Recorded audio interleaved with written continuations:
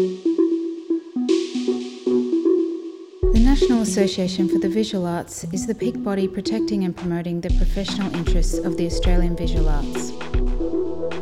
NAVA in Conversation is a series exploring the issues and challenges of working in the sector. We speak with artists, curators and administrators to gain insight into the experiences of contemporary practice and seek to propose ideas for change, progress and resilience in both local and global contexts.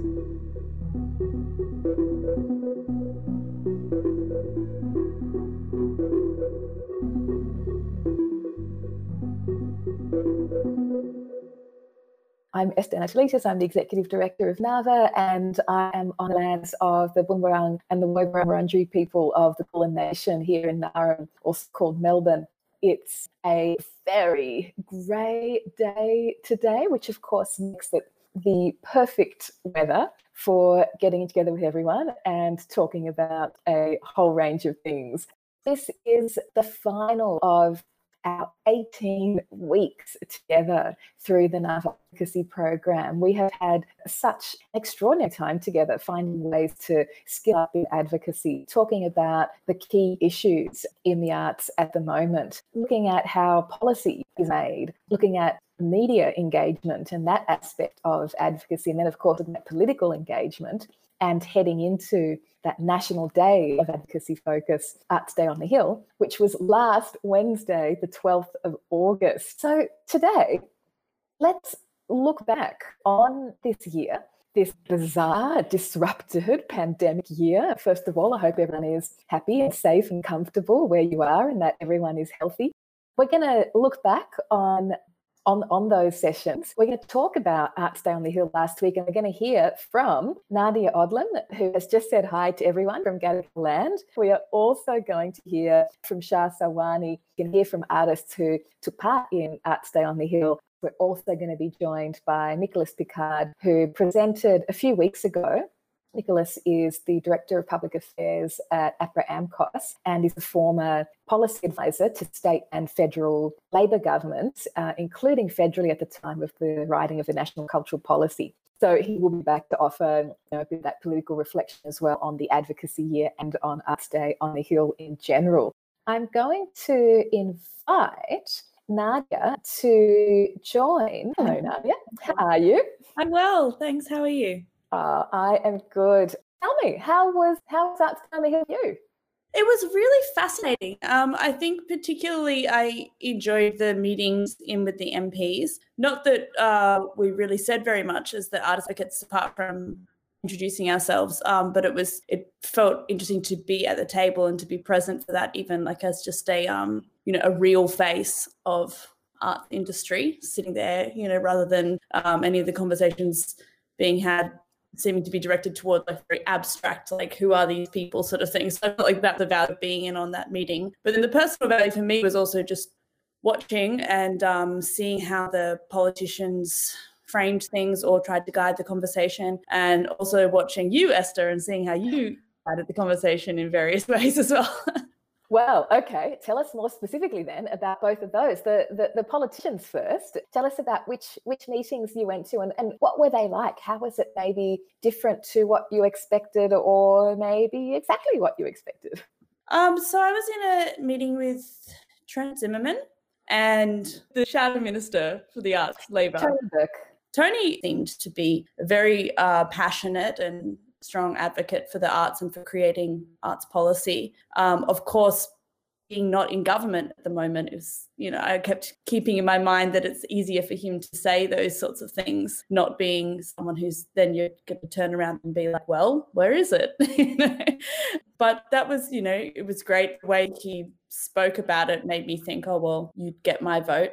But then when we came to be then talking to Trent Zimmerman, who, of course, is actually in government at the moment, what I was fascinated to watch with you, Esther, in particular, was that I felt that your approach really changed from when you were talking to Tony to when you were talking to Trent. And it became much more focused on specific things and, not letting the conversation be, I guess, too general or washy, In fact, there were points where you were quite specifically being to him, actually, I had a meeting with so-and-so and we delivered a 4-page document with statistics and recommendations, and I can forward that on to you after this conversation. Yeah. I guess for me, it felt like the when you were talking with a shadow minister, there was a lot of relationship building that was going on and making sure that you both knew who each other were, and they knew your priorities, and that, that they were articulating what they could do for you. So sort of like a relationship building thing. And that was the way I was perceiving it. And then when talking to someone who was in government, it felt like it was much more about action, and also looking at really sort of achievable and actionable asks, because they actually do have power to do things. Yeah, precisely. I mean, when we meet people in opposition, it's fantastic to hear them, exactly as Tony Burke did, to really outline with some passion, what they believe in. And we want them to sustain that passion. We want them to talk to other people about it. We want them to develop policy so that, when it comes to election time, they actually going to make those part of the platform. And because I think if he said this in that conversation or in something else recently, the whole kind of, we didn't win the election, and if we had, blah, blah, blah. And I know that Labor, were very disappointed, obviously, because of that whole poll situation and having almost expected to win and having put so many different policies together. So from our point of view, we don't want any party to think, oh, well, we lost because of having all these great policies. We actually want them to sustain the great, what's good about the policies, and also maintain that momentum, because, it's great to be in the parliament, but it's probably less fun to be in opposition. And so, we want them to get, to stay motivated, engaged. And then, absolutely, when a member of government says, oh, look, that's really interesting, to be able to straight away say, oh, and I can provide you with some evidence so that you follow up this conversation. You've got the stuff to hand. And of course, Trent and I have emailed about that, and I have sent that information. It's so important, as we've been saying in our preparation, that meetings have a purpose. We're meeting with you today for this reason, and this is the kind of outcome that we like. Now, tell us also about Trent, because that really impressed me was the preparation that Trent had done. So it was actually really nice, and I was quite surprised and delighted by the fact that he had gone away and done a little bit of research on each of the artists that he knew he'd be in a meeting with. He said, and I've seen from your website that you make really big sculptures. How have you been managing that during COVID time? And I was like, oh, well, thank you. And so that was, I was impressed by that. And even just from something that would be good for me to remember anytime that I'm in a meeting with someone, him doing that put me on his side very quickly. And it was a very good tactic of, just of respect and relationship forming with someone that you're in a meeting with. So having little things that you can throw out that you know about them and show that you've taken interest is really good.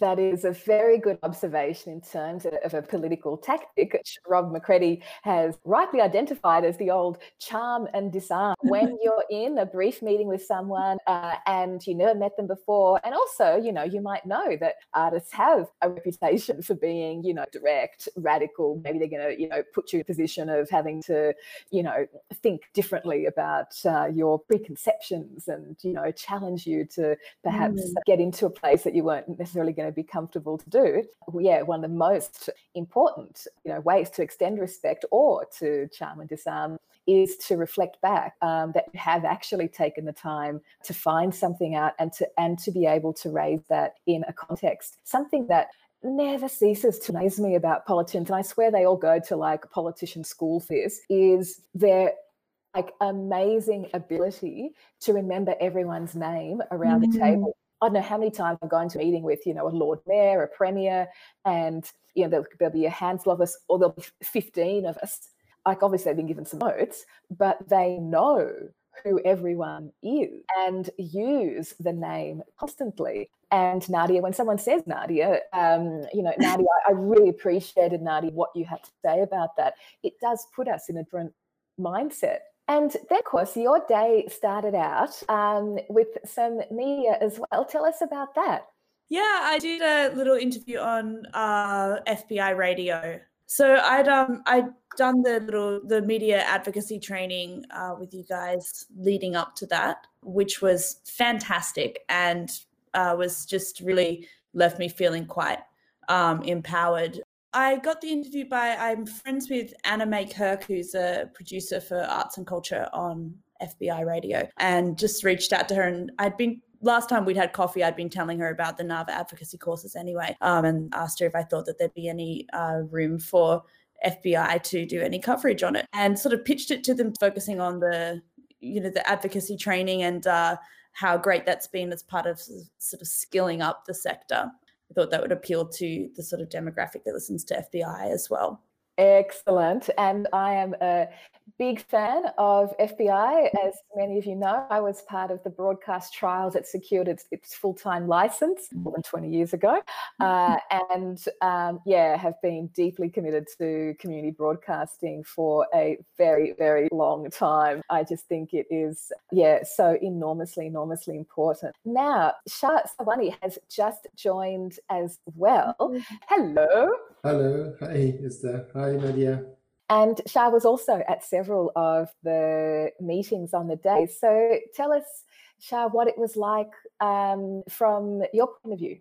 I think for me, it's always good to be able to find a platform and to exercise my ideas or my thoughts. It was definitely a good experience, an empowering experience to be able to talk face to face to the legislator that make decisions for us, but we are not in the picture and they don't even know the condition of artists, what they go through. Yeah, it was, I would definitely do it again and again. And here in my council, I also now and then I engage with the councillors and talk to them about the importance of art, particularly in this time. There's no way to express. Everyone is like forced hiding, so it's very important in terms of both spiritually and also politically, because as we're hiding, government is kind of sneaking policies, legislations that we don't know. So it's good to have that direct face-to-face, have access to the politicians in some ways to tell them what we are going through and what should be done. Yeah. That is a very important point that you've just made, which is, yes, while we are in hiding, while we are in our homes, especially those of us in Victoria who are, very much in our homes, there are all sorts of things that the government is taking advantage of and sneaking through. We've talked a bit over this period about, and there's been some things recently as well, so about education, about obviously workplace relations and the privileging and the deprioritising of certain workers, whether they're casual, whether people are on working visas because they're here from overseas. Then also, of course, so on education fees, but also the exclusion of universities from any kinds of support, the exclusion of local government from any kind of support through the whole pandemic. What we've seen the last few days and late last week, these announcements about copyright reforms and really just the kowtowing to the people who think it's just a little bit too difficult to have to pay artists licensing and royalties and so on for their work. And, who knows what else is being rushed through. And Shah, I really appreciated something you just said. You also said at the meetings, which was about that balance between the spiritual and the political, that art is something that we do, for that, that really deep, it is a very personal issue, but then it's also a mode of expression that is political. I would love to hear from you both about the spiritual and the political aspects of your work. But Shah, while we're talking, how, in terms of your own practice, how do you balance those two aspects, especially right now at this difficult time? For me, the process of, even when I'm making political work, the process of engaging with the ideas, with my concepts, that itself is in some ways spiritually satisfying, because it's not just the works that I make. It's just not about the politics. I engage with material, I engage with forms, and then there are moments that I find it really soothing, that I have, through art, I have managed to entertain myself, because when you make artwork, there's not just one side of okay, I'm making this artwork and then the result is this, but within the process there are thoughts that goes in your mind that you sometimes find funny, the issue, and then you look at the politics of it, and then you just sit and laugh. what is going on here?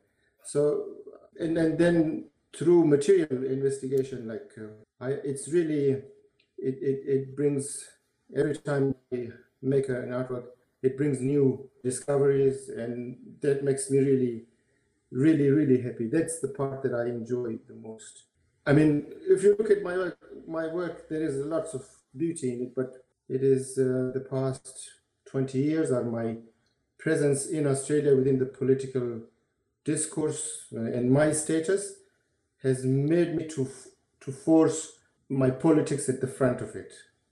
It doesn't mean that there's no enjoyment, or there's no beauty, or there's no exploration of beauty within my work, but so far I have chosen to put politics in to kind of steer it in a way that I could, how do I say, counter the political rhetoric that is forced upon us as a refugee or towards us. So I'd like to counter that rhetoric and kind of release my tension. Shah, thank you. The way that you just described that really deep, what it means personally, the challenge and I guess the burden of creating art in any circumstance, let alone extremely difficult ones, and ones where we feel that the overriding political context isn't a favourable one. That is something that takes great personal strength, and it also takes great personal strength to create those ways that mean that you are exploring what's difficult, what's painful, finding that way through those sensitivities. I think it's an extraordinary undertaking, and it's really good to describe it to us in this way, because it puts everything that we're talking about, we're talking about it in such abstract terms in different ways all year. It puts that in great perspective. And I have to say, I particularly appreciated the way that politicians responded to you and your questions last week. And as you say, having to kind of think differently about, okay, well, yes, this is a particular person who has had these experiences. I've been thinking in a generic politician way. Well, actually, this is why artists create work. This is why you, as an artist, create work, and why you're compelled to.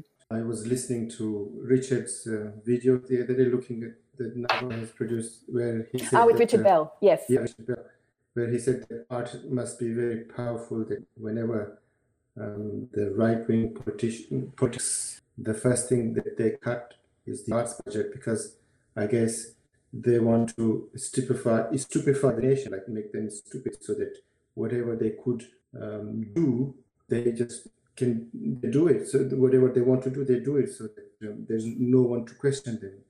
And I think I can speak from experience that, if I had gone and become someone to work in the farm or work in a factory, not that I'm saying that those works are bad, but because I have chosen to become an artist, well, in the beginning it was a romantic kind of, that I want to make art and beautiful work and sell them or become rich. But then when, as Richard said, similarly to Richard, as I understood that I can do more, not that I want to change the world, but maybe in small bits, but to change myself, or to change, in some ways not to change myself.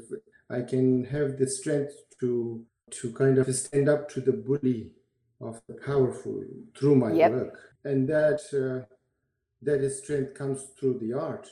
Otherwise, if I was a factory worker, what could I think? maybe a strike, no, then I would be kicked out of the job. But here I can say anything I like. I can, as long as it doesn't offend me. And it doesn't matter if it doesn't change, it doesn't create change at that moment, but I can, in some ways, I'm recording the moment so that for the future generation or for my community, Thank you again very much. I'm going to say bye to you both in just a sec because I can see Nicholas Pickard has joined us. Nicholas, welcome. Hi. Where are you joining us from today? My house in the northern beaches of Sydney. Now, I don't know how much of, I'd explained to everyone earlier that Nicholas was joining us after another meeting, and so I don't know how much of Shah and Nadia's conversation you just heard, but I was so struck by the way that Nadia talked about our experiences with politicians and the particular, tactical moves that they take during a meeting, but also Shah speaking as an artist who arrived in Australia as a refugee, who has taken that spiritual and political balance of his work as being terribly personally important, and as a way, as an artist in the sense, to stand up, and certainly to stand up against bullying and that feeling of being bullied by government. We have spent, the year looking at different tactics and so on for that. How do you see, I guess, some of the impacts of our meetings and online activity next week? What's been some of the outcomes of Art Stanley Hill for you? Look, I think anything that increases that dialogue and engagement with politicians is going to be, central to any of the activity that occurs. It's never a wasted opportunity when an artist gets in front of a member of parliament, especially when that artist, is speaking to their local member, because, they need to know, and they need to know the extraordinary depth of talent across the country in all sorts of areas and regions, and understand what that impact is to their local area. Because at the end of the day, they're going to be very locally orientated with what they want to achieve as a local MP. So I think that is going to be, I think that is one of the great outcomes from a government relations perspective. So, having worked in the music space at the moment, music artists talking directly to government is the most effective way of getting their voice heard in a policy sense. So that's for me the number one top line. Excellent, because we're about to have joining us now Anna Glynn, who did organise a meeting with her local MP. And can I just say thank you, and how fantastic, because something that we really stressed all year, and that Nicholas and others told us, is that it's all well and good to meet at Parliament House, but to meet locally and have those conversations locally is just so important. And Nicholas, we mentioned earlier that to our great surprise and delight, there were MPs, including Trent Zimmerman, the member for North Sydney. This is called North Sydney, isn't it? He's elected. It is, North Sydney. Had done his research on individual artists and had questions to ask, which was quite fantastic. But Anna, welcome. Where are you today? In my studio in the Shoalhaven. It's very nice here. Not raining. That's great, Anna. That's really fantastic. Tell us what you did on Art Stanley Hill.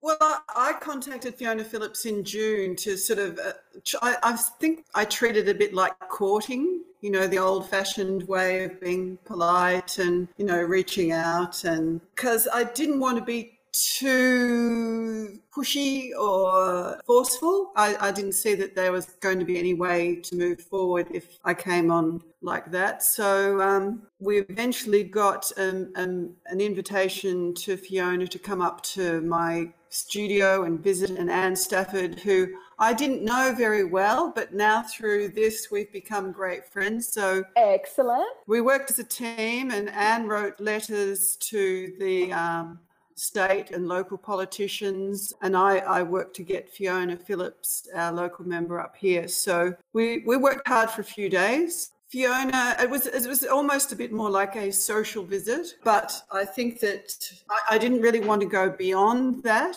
at the beginning. I think that this is just like the start of a conversation with Fiona, and now I feel quite comfortable to contact her office and to raise points that I think she might want to consider supporting or not supporting. She's very friendly, very personable. And I also, because we've had so many disasters where we are, the bushfires, the floods, COVID is just another one of a list of things that we've had here.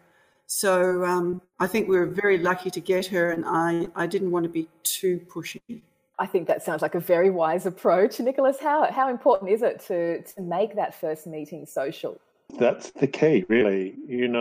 It's the start of a relationship. It's not the ending, and oftentimes dealing with speaking to a lot of music industry stakeholders and various arts groups, often they think, I've got a meeting with so-and-so and it's going to be the last time I ever meet with them again. There's a little bit of a sort of a strange time constraint that they layer onto the pressure of the meeting, which is already quite stressful, really. This is just the start of a conversation. And I think that from what you've just said, you'll be able to go back to Fiona whenever issues arise that affect you and your practice and your profession. And eventually, hopefully, Fiona, being an ALP member of Parliament, will be in government. So then you'll have that person who, is potentially, a backbencher in government or potentially a minister. So, I mean, it's all laying the seed. The other thing to always remember is that you'll have duty senators as well. So you can now take this to another level. So each state has their senators, and you'll have government senators that will represent the Shoalhaven. So that's the next level to engage on a government thing. But this is the best first step. I think it was good too, because some of the material that NAVA had shared, Esther had shared the Australia Council stats for Gilmore. I was then able to follow up with a thank you email to Fiona because I'd mentioned that, so I was able to assist her. I did notice that when I talked about some of the art things like being doing moving image, and she didn't understand what I was talking about. So I've been thinking I'd like to see if she's available for just a general catch up with what's happening in the arts chat. So she has a comprehension of the terminology that artists use. Absolutely. And introducing her to other people and other types of artists who are working in different mediums that are living in the area as well. In fact, that's a really good point, Anna, is that you can now be in a position to be that conduit. So if you've had that meeting, and as you say, it is like a courting. So maybe now you're dating and, you want to meet each other's friends and let me introduce you to some artists. Here's the Australia Council electorate profiles. Here's some stats on the numbers of artists. Now, let's actually make that real. These are people in your electorate who are voting for, someone. And then really kind of building the relationship. And I also want to pick up on something that you just said, Anna, about the language that we use. Because, we can, we talked about this a little bit during this year, but those like Mish Grigor, who's on the call today, others who were involved last year, will remember that through the day we had this sort of evolution in the way that artists spoke about their practice. At the beginning of the day, we realised that using a certain kind of language makes sense among us in the arts community, but can be off-putting for people in the general public, for politicians, not because it's technical or that it's focused on specific kind of arts or industry matters, but because it can be intimidating. People can think, oh well, I'm going to use the wrong words and this artist is going to think I'm an idiot, or I'm not going to be able to explain it properly. And so it's so important that we also think about what are the different ways to explain our practice. And Mish, who's here with us, I just love the way that Mish and Nadia and Shah were saying, well, these are some of the things that are important to me in my practice. I make work about this. I do make that crazy feminist work. I like to experiment. I like to push boundaries. Nicholas, what kinds of advice do you give to artists? And we've talked about this a bit in our, preparing and being a media spokesperson and so on. But what sorts of advice do you give to artists when it comes to, having that conversation when you want to talk about your practice, but you don't want to, put someone off, particularly an MP? Yeah, I completely get what that challenge might be, because, we all lead live in our, relative bubbles, and we have our, communities, and we have our culture and our ways of talking with one another. And we develop that shorthand, and then suddenly you get that meeting between an artist and a member of parliament, and that can jar. I think the best approach is really to start from the beginning.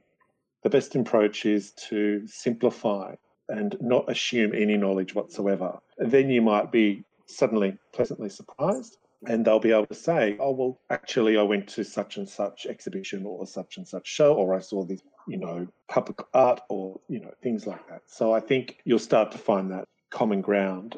Or alternatively, you'll find the gap, and often they're big gap. And that's the sort of stuff that you can start thinking about with follow-ups over the years as ways to sort of fill those gaps. So I think, starting at the beginning, but I think it's also really important. And recently I was involved, the chair of APRA-AMCOS, which is the organisation that I work for, the music organisation, recently just gave a speech to the National Press Club. And, I think it's really important in talking to government that you don't lose your identity as speaking as an artist. So it is a bit of a balance, but you can't let that get in the way of a conversation. I think just starting at the beginning is the easiest. I also invited Fiona to open my exhibition when it returns from its tour later in December, and she's agreed to do that. And the Jervis Bay Marriott Museum haven't had any federal pollies involved in exhibition launches. So I think that's going to be a nice sort of meeting of different performers in the field here. So. Oh, good work. And I'm seeing from the chat there that you've already got Caroline Phillips is volunteering to join you in that meeting. And Stafford says that the South Coast is embracing the development of artists through the strategic plan for dairy community inclusivity. Anna is already an amazing artist in our area and widely acknowledged by all of us for her works. It was super fantastic to see the images that shared, to see that you had taken the time to do that, but also exactly as you said at the outset of describing this, that it is a relationship, that it can, it's that social extension again. You bring someone into your circle. When you think about how the arts in the broadest way structures our social lives, what happens in the foyers of theatres, what happens at an opening. There are so many ways that we've become accustomed to that this year, of course, has disrupted in some deeply profound ways. But it's not just the language that we take for granted. It's not just the talking to each other and being in the sector that we take for granted. But, we do tend to take for granted those platforms of our socialising with one another. If we can invite MPs all over Australia to be part of that, to have those incidental encounters at an opening, in the foyer of a theatre, at a live music event, if we're extending that social world, then it doesn't just open up those opportunities for casual encounter and making them part of our conversation, but it also extends our culture. People are saying on the chat when Shah was talking about, that oppressive sense of policy at the moment, and Wendy Garden from AAAZ points out this is why they're increasing humanities degrees by 130%. They don't want thinkers. Sandra Tobias says yes, no to critical and creative thinkers. We've talked about this notion of the quiet Australians. One of the big problems that we have is the division, the divisiveness that we're seeing across Australian and across the world, but across Australian culture at the moment. Some of the best ways for us to bridge that before imagining that we're going to ideologically change a politician, some of the fundamental ways are for us to bridge our social needs and involve them in the everydayness of what we do. So, Anna, enormous thanks. Bye to you now. I think Leia's going to press the buttons and say bye.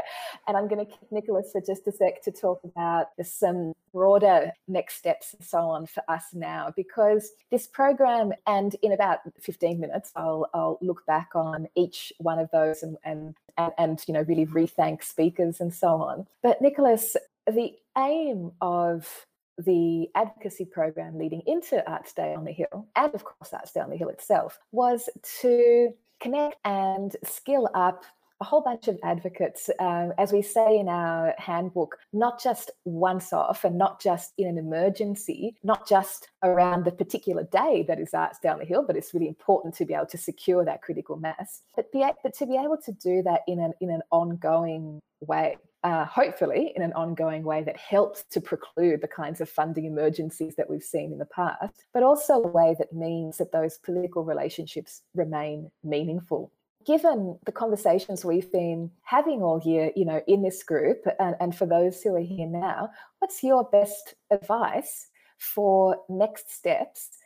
Drawing on what we've done and what we have so far, but also looking at what's on the policy horizon at the moment, including a couple of the little surprises in the last week. It's now August and we had the election last May, which means that we're sliding into about the halfway point of this term of government. So I think it's always good to know where you're at in the political cycle. So federally, they've really got only sort of 18 to 20 months left of this term, which is not actually a very long time. So you already need to start thinking about, we actually need to start thinking about as a sector, what it is that we want to prioritise in the lead up to the next election, and what are the things that we want both government and opposition to be talking about as far as priorities for our sector. So I think in many ways, COVID has been an extraordinary economic, social and cultural leveller in many ways. And I think it gives an enormous opportunity to reset a lot of conversations. I think that the appreciation for art, music, literature, film has increased quite substantially. I think there was a great appreciation that our sector was one of the first hit, and it's going to be one of the hardest to get back up online. The threat now is that we lose a lot of cultural infrastructure. Not the big public cultural infrastructure. I'm talking about the feeding ground, the small galleries, the small live music venues, the small theatres, and I think this is something that is going to be escalating quite a lot. Cultural policy at the moment is pretty, fly by the seat of your pants. Normally we can do a lot more planning. So that's why it's important to think about the long term out. What does post-COVID, and is there such a thing as post-COVID? What does the cultural landscape, the patchwork look like, and how do we build it better? I think certainly from my side of the sector, we often refer to ourselves as the originators of the gig economy, and we can see what happens to gig workers when things like this occur. So what is it that we reimagine as far as how artists and creators are remunerated for their work? Yeah, absolutely. I think that's really astute to point out, particularly that moment in the political cycle, because some of the issues that we discuss, we want to see long-term change and we want to see it sustained. And sometimes problems can seem, problems and policy priorities can seem so far away in terms of their achievement that you think, well, it's going to take years and years to build that up. But in terms of the political pragmatics of a situation, the election cycle means a great deal. And while in the bureaucracy they're working, in a particular slow and steady way, the political cycle means that there is a leapfrogging, there's a piggybacking, there are opportunities. Something that a lot of colleagues and I have been reflecting on the last little while is that while on the one hand, when we look at the policy and funding outcomes for this year, just in terms of COVID response, it's hardly been adequate. It's hardly been successful in terms of, the way government understands what's needed and what they've invested. But equally dismally, we're not alone in that. When we look at education, we look at, a whole range of other areas, there is a bit of a pattern of ignoring or undermining a range of sectors, unfortunately. But on the plus side, as you just pointed out, the broader public and media impact that we've had arts and culture mentioned, in pieces, in media pieces by economists. We've had political and economic journalists put questions to a range of politicians, including the Prime Minister, and not in conversations that are about the arts, but that are about all the issues more broadly. And we seem to be in a position where, come that next election campaign, issues about artists' practice, the sector and the industry, we can very much expect those to be election issues. We can very much expect to see that momentum maintained. So then for us as individuals in this group, what are some of the practical things that we can do as individuals to make sure that that momentum is maintained and that the relationships are maintained that lead to that?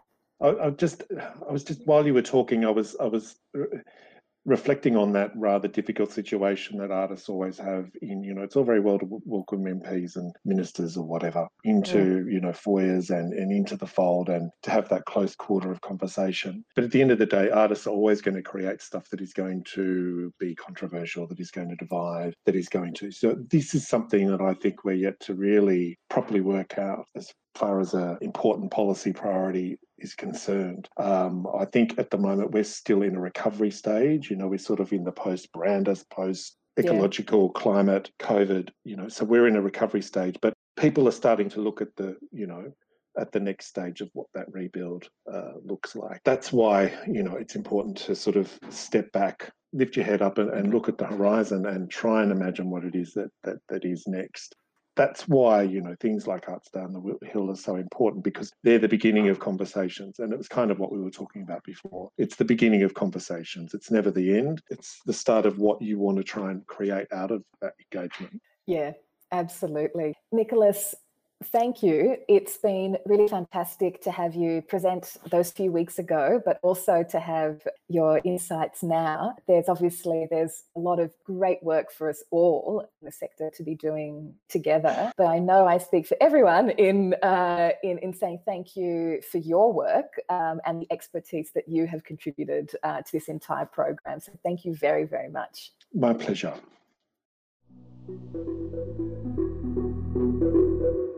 Head to our website visualarts.net.au for more information on NAVA's advocacy and campaigns for improving the working environment for Australian artists and arts organisations.